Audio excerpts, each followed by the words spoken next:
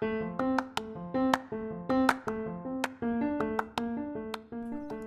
to the Willing and Winning podcast. I'm your host and multicultural gay best friend, Will Hill. Each week, I'll be speaking over the digital ether to create a positive space in which we can all find the will to overcome pretty much everything and open discussions on the colorful moments in media. If we didn't know each other before, now is our chance to meet in the middle and positively grow from here. Together, let's find the will to win. Hi guys, welcome back to the Willing and Winning podcast. It is me, your multicultural queer best friend, Will Hill. Oh my gosh, Will Hill. Oh, I can't believe I mispronounced my own name. But I'm back. I'm feeling positive vibes, sharing those vibes with you all around. And today I have a special guest. I'll be introducing him shortly. But I'm just going to jump right in. Today's episode, it's a special one because it's during the month that we celebrate Black History.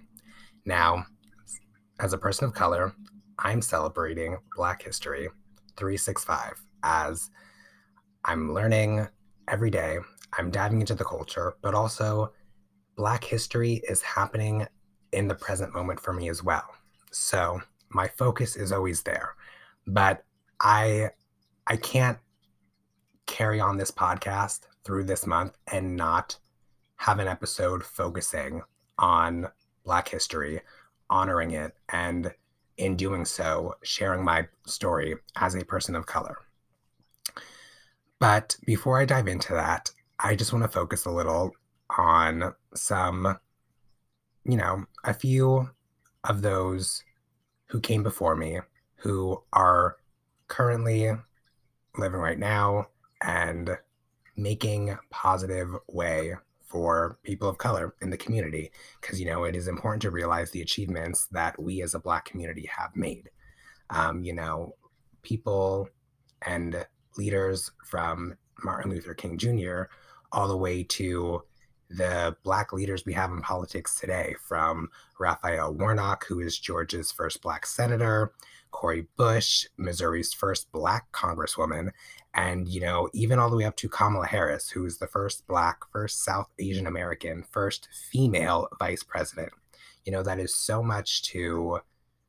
much history right there from one period in time to our present day. And it's so much to explore and learn and understand, because if you don't understand history and you don't choose to learn what is going on, you're doomed to repeat it. And the Black community has suffered far too long for us to continue repeating the same oppression over and over again.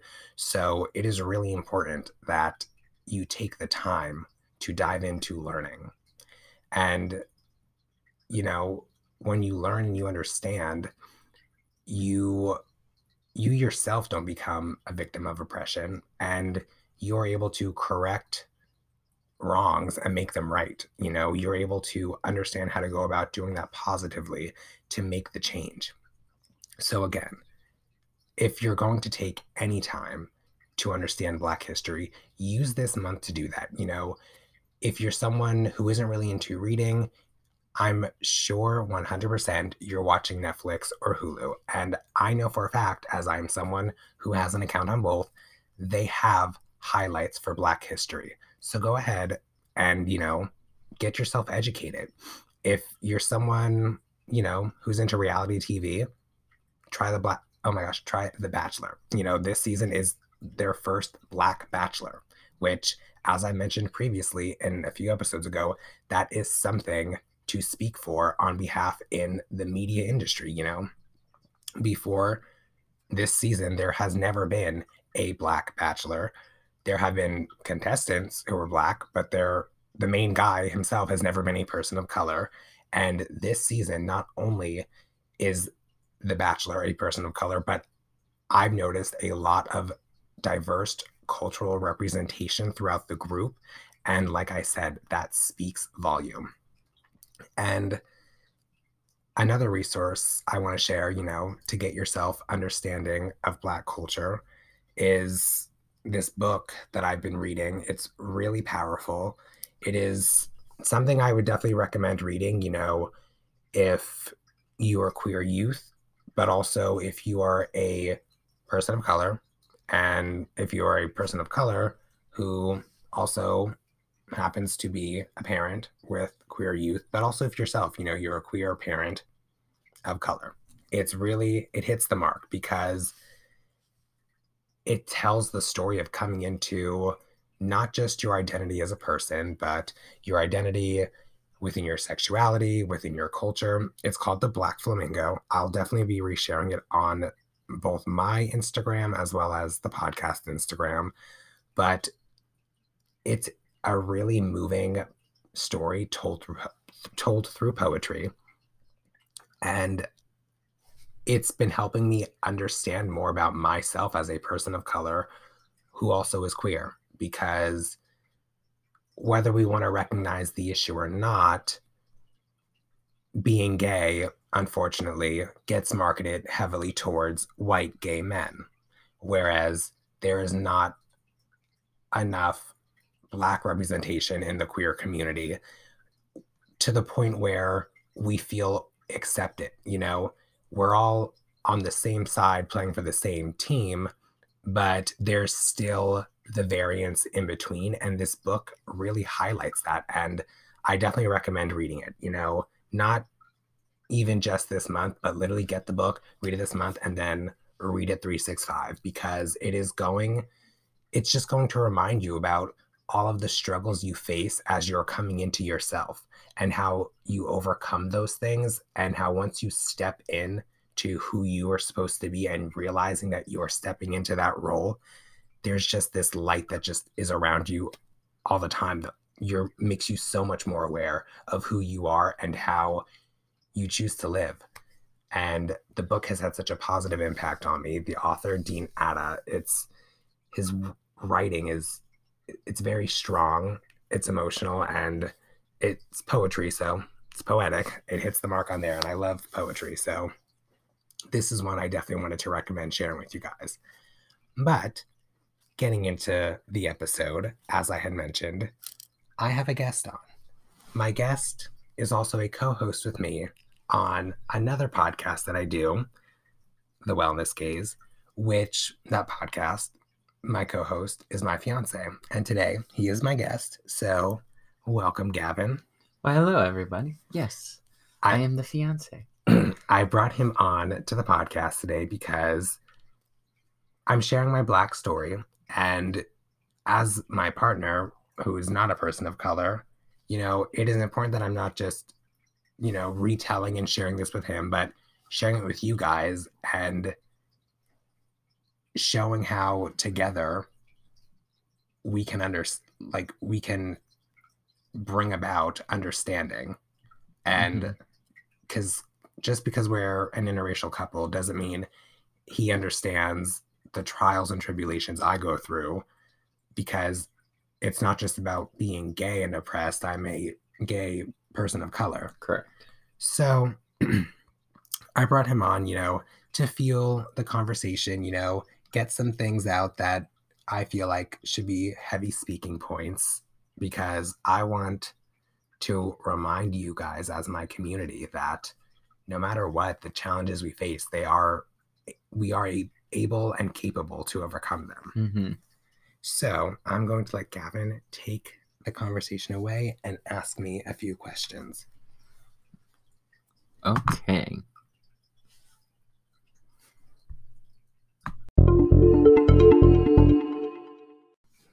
So, what was it like growing up, basically mixed in a predominantly white family, though?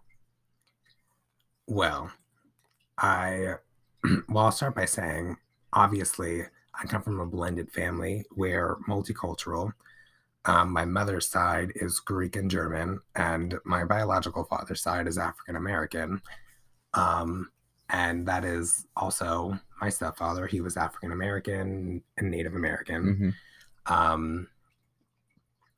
So I grew up already in a diverse culture as a family. However, it was for me, growing up in a predominantly white town, so, we are the mixed family on the block, very blended, whereas most of the families are very linear, white. You get the picture. So a lot of times I didn't really have trouble like making friends with other children or other children bullying me for being a different skin color, but I always was asked why my mom was white, why my dad was black, yada, yada, yada. And if I'm being honest, I never really knew how to answer those questions just because when you're 6 and 7, like, you don't, I don't think, I personally wasn't looking at the world that way through color as like, Mhm. oh, my mom is this color, my dad is this color. Like, I was looking at them as the people that I loved and care about and that I knew loved and cared about me. So when those questions start hitting you early, it really for me, it's made me really start to question myself as a person and my own identity and where I fit in with my family, because I understood that I was literally a blend of everything that they all were, Greek, Correct. German, African American. But I also didn't know exactly which culture I was supposed to identify with, because for my mother's side, they were able to obviously show and live Greek and German and that culture. But with my stepfather, also, there was that element of African American culture within the house as well. And as adults, as conscious adults, they're able to live harmoniously together in that way where it's not like, oh, like we need to be like an entirely white family or an entirely Greek family. Like Gotcha. it's not, it was never like those issues were never there of like, oh, like we It need to live it like was this no one s it way. was no It was swayed to one side more right. than the It other. was a very blended way of living. Got you. However, I just never knew exactly which culture that I actually belonged to. And I didn't realize until I grew up that, well, they're all my cultures, so I belong to all of them. And there's not a choosing Excuse me. essentially that I have to do, but it's about, you know, choosing to positively accept all of those as me Correct. and making those cultures the elements that, I explore part of my lifestyle, how that works into my lifestyle. So, I would say growing up in a dominantly mixed, as a mixed person in a dominantly white town, I was always questioning who I was a lot, even though I proudly profess, like, oh, this is me. I'm William Hill. Like, I like this, and this is what I'm going to be. There was still always that back layer of like, oh, well, I'm not really sure because I don't really know exact my skin. I'm still questioning who I'm supposed to be based off of my skin color. So that was a lot of what I struggled through growing up in high school. And I was never really vocal about it because, again, I was basically the only person of color in my friend group. So when you're the only person of color with predominantly white friends, how do you talk about that? And I really didn't have an outlet, I feel like, to talk about that until I went to college. And I was able to be around much more of a diverse. Oh my God. Sorry, that scared me. I think it was snow falling outside the window. But it wasn't until going to college that I found a group of diverse people. It wasn't just people who were African American or people who were Greek. These were people and individuals who had a blended background and were part of many cultures. One of my very like good friends while I was in our RA through school, she was from Jamaica, and she taught me all about her culture from day in, day out. There was a time she took me to the Caribbean Culture Club, and we spent the entire like afternoon eating food that was based off of the Caribbean culture. I watched a dance performance and I loved all of it. So it was nice, being able to make that transition from having an only basically a white friend group to then finding a space where, you know, we were all blended. It was a diverse cultural background. And that was my place, part of this whole living harmoniously and living together is about being, there doesn't need to be just one race. We're blended. It's totally okay. And there should never be like a shtick about it. True. So being able to jump from being odd boy out to finding an area to culturally and diversely fit in, I started to feel more comfortable. And it's not that I didn't love any of my white friends. I love all of the friends that I have that are white and that are close to me and that, are supporting me in every way. But it was nice being able to have a group of people that understood the struggles that I was going through and were able to communicate with me on that. Correct. And who also could probably connect and identify with the other, your other backgrounds, your Greek background and your American background. Like there were other people who you could connect with that weren't just your white side. There were other people who could connect with the more sides of your heritage. Exactly. And, one of the elements to that entire experience through college, and even now that I'm thankful for, was it showed me where I had to put in the work, not just as a queer person or as a mixed person, but as a human being, where I needed to put in the work to make change happen. So no longer that people of color are going to feel oppressed when they should feel accepted as equals in society. So it started to make me think back to when I was in 6th grade. My stepdad I had asked for a cell phone, and my stepdad had asked me just a random question on what I knew about Black culture. And I literally froze because as much as was going on around me and that he was teaching me, he realized I wasn't actually like fully like diving into it as I should. And, being in 6th grade, he felt that it was a little inappropriate that I didn't know enough about my cultures to just be able to have conversation about them. So he gave me a book reading assignment if I wanted the cell phone. And at first I was like, oh, like I have like, okay, like it's a book, like I love to read, like, but also like really like, but through reading the book, the book was called Uncle Tom's Cabin. And it's a heavy topic on slavery during that period of time. It showed me that as a child in America who lives in a dominantly white town, where the way that I was living was literally as if a silver spoon was in my mouth compared to what my ancestors had to go through.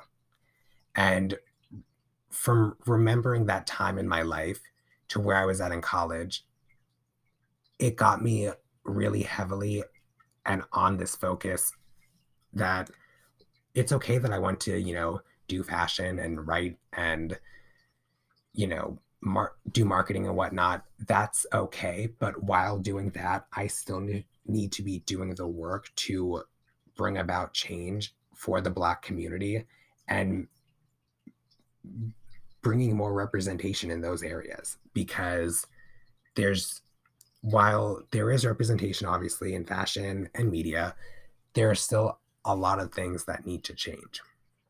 And when I was beginning to start understanding racism and understanding where I needed to change, that's where my eyes were opened up a little more to what actually is going on here in America and the world and how my community is treated.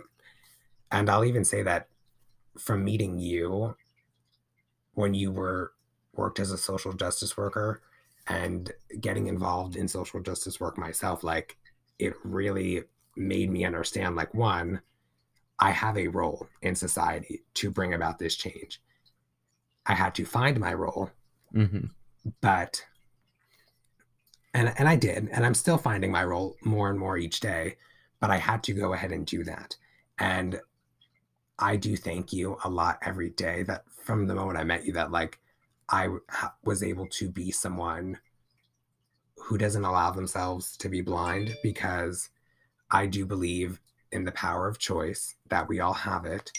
So during that moment, I could have chosen to ignore the work and position in the social justice organization I was working in. And I could have chosen to be ignorant about what's going on here in America and the world, but I didn't. And making that choice has opened me up more as a person each day to how we need to come together and really make change. And that's what the whole focus of this episode and me sharing my story with you guys was all about, because we can do that together. We can come together and really make the change happen, because nothing changes if nothing changes. Very true. But that is all I have for you guys today. It was, just a whole focus on remembering Black successors and Black leaders and Black influences that have come before us, who have put in the blood, sweat, and tears to make the change. To remember that where we're at right now, yes, it's a positive way forward, but there's still more work that needs to be done. And let's just all take the time to be conscious together and understand and educate and learn and grow to make that change. And with that, I'm going to head off.